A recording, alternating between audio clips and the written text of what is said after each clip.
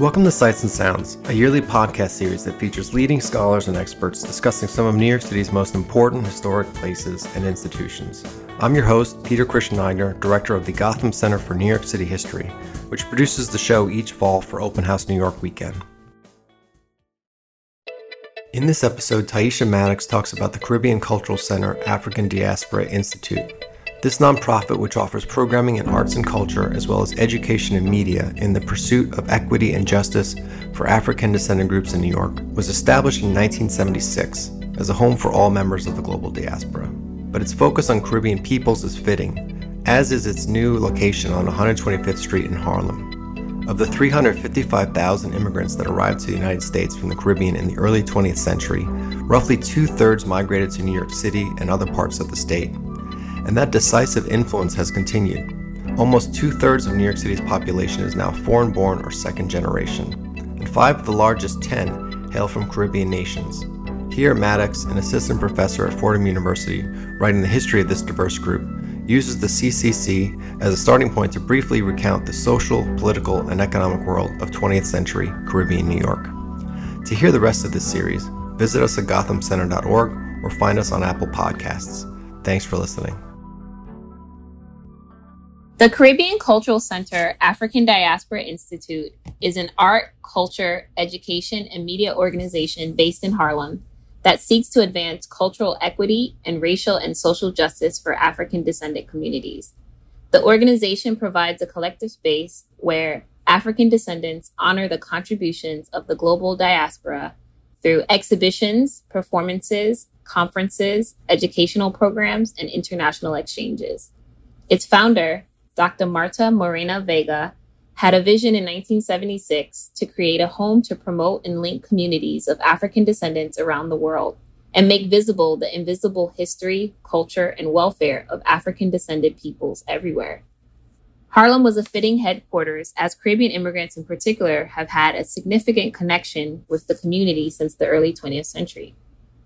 Caribbean immigrants have been some of the most influential members of Black American society since the 19th century, conspicuous among its religious leaders, educators, politicians, and entrepreneurs.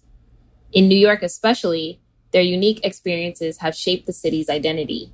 From the real estate developers who helped sell Harlem as an enclave for Black families, to business owners of Crown Heights and Flatbush, Caribbean immigrants have changed the political, economic, and social landscape for Black life in New York and indelibly left their mark on the United States as a whole. Between 1890 and 1940, just over 355,000 Caribbean immigrants came to the U.S., flooding into cities such as New York, Boston, and Philadelphia. New York was a central port of entry with steamships carrying both tourists and imports from and to the West Indies. Caribbean immigrants settled in other regions such as the South and the West, but nowhere as much as in the Northeast and New York in particular. By 1950, over 79% of immigrants from the British West Indies lived in the Northeast and 70% in the state of New York. The earliest immigrants established scattered communities in Lower Manhattan and parts of Brooklyn. After 1915, they began to move into Harlem along with African Americans as it provided more affordable property than the rest of Manhattan. This lasted until the late 1930s and 1940s, when Caribbean immigrants began to move into Brooklyn. The Harlem Renaissance had brought with it higher rent and overcrowded housing. Bedford-Stuyvesant and Crown Heights now held greater opportunities for home ownership. In the late 1960s and 1970s, the Caribbean community seeking low-cost Black home ownership moved again into the surrounding neighborhoods of Flatbush and East Flatbush, and even further into Brownsville and Canarsie, areas experiencing white flight to the outer boroughs and suburbs. It is after this period that we see the development of true Caribbean enclaves. In Flatbush, where more than half of the population is foreign-born, 2/3 of that population is of Caribbean origin. Their growing numbers soon would make up the largest single group of immigrants from one region in the city. New York City's immigrant population is just over 3 million, enough to comprise the 3rd largest city in the United States. Caribbean nations make up half of the top 10 countries of origin in New York City's immigrant population, with the non-Hispanic Caribbean making up 20% of its foreign-born population. The largest group hails from the Dominican Republic, with 380,160 residents. Jamaicans hold fourth with 169,235 residents. Guyanese fifth with 139,947. Haitians seventh with 94,171,000. And immigrants from Trinidad and Tobago make up 87,635 at eighth place. These figures do not even include second and third generations, who would unquestionably triple those numbers. Roughly 6 in 10 New Yorkers are immigrants or children of immigrants, and 48% of all Black immigrants in the United States hail from the Caribbean. In the early 20th century, many Caribbean immigrants were skilled and professional workers. With racist hiring practices, many were not able to secure positions in their trained professions. So as a result, many Caribbean women took positions in the garment and healthcare industries or as domestics and caregivers. For Caribbean men, the military also provided viable employment opportunities, not only a secure source of income, but in many cases, a path to citizenship. Caribbean immigrants also experimented with various business ventures, including tailor shops, jewelry stores, fruit and vegetable stands, candy shops, millinery shops, and grocery stores. Take, for example, William H. Roach from Montserrat in the Lesser Antilles, who in the early 1920s opened the only Black casino and movie theater in Harlem, named the Renaissance Theater and Casino. Located at the northeast corner of 137th Street and 7th Avenue, Roach bought the lot in 1920 and with fellow Montserratian Joseph H. Sweeney and Antiguan businessman Cleophas Charity built the 900-seat theater in 1921. It featured silent films and stage performances at first, but soon premiered talkies. Nicknamed the Rennie, it became a hotspot in Harlem with such famous musicians as Duke Ellington, Cab Calloway, and Count Basie all performing there.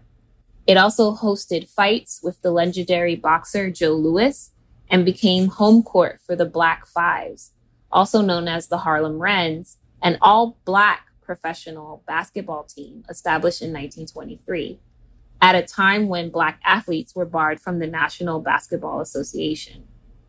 Immigrants brought an entrepreneurial spirit and traditions from home. This sometimes manifested in clever ways. When a mass transit strike halted all buses and subways throughout the 5 boroughs in 1980, Caribbean residents, replicating the minivan style of public transportation found in many islands, in Haiti, the camionettes or tap-taps, guaguas in the Dominican Republic, ZR vans in Barbados, and maxi taxis in Trinidad and Tobago, for example, started using their own cars and vans to ferry passengers to destinations. The strike ended, but the van service, wildly popular, remained in operation, and drivers eventually expanded, creating routes in places like Crown Heights, Flatbush, Jamaica, Far Rockaway, and downtown Brooklyn. Nicknamed the dollar van for their highly competitive rate, this form of transportation became a very big part of life in Caribbean sections of Brooklyn, where mass transit did not exist. Caribbean Americans have greatly contributed to the cultural fabric of New York as well, through music, food, dress, and religious tradition.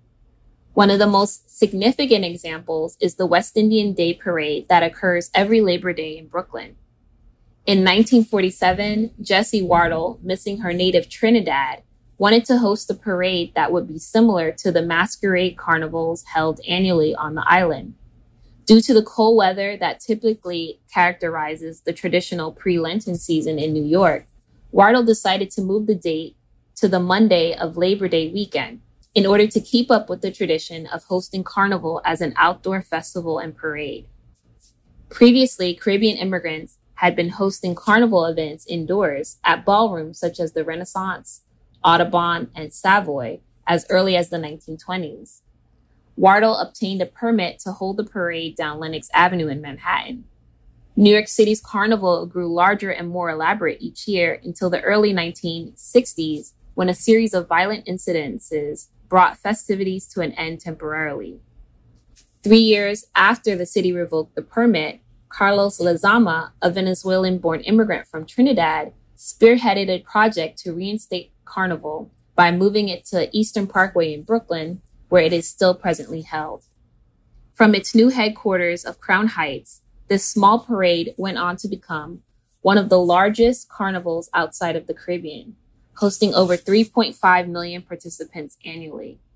The West Indian Day Parade brings together people from all over the Caribbean, including tourists from all over the world, to showcase traditional Caribbean costumes, food, music, and dance. Its success undoubtedly helped inspire other Caribbean-specific parades, such as the National Puerto Rican Day Parade, first held in 1957, the Dominican Day Parade, held annually in Washington Heights since 1982, and the Haitian Day Parade, staged each May since 2002. Along with its music and dance, Caribbean food is a major attraction of Carnival. At Brooklyn's West Indian Day Parade, hundreds of vendors line Eastern Parkway, selling everything from jerk chicken and roti to fresh sugarcane.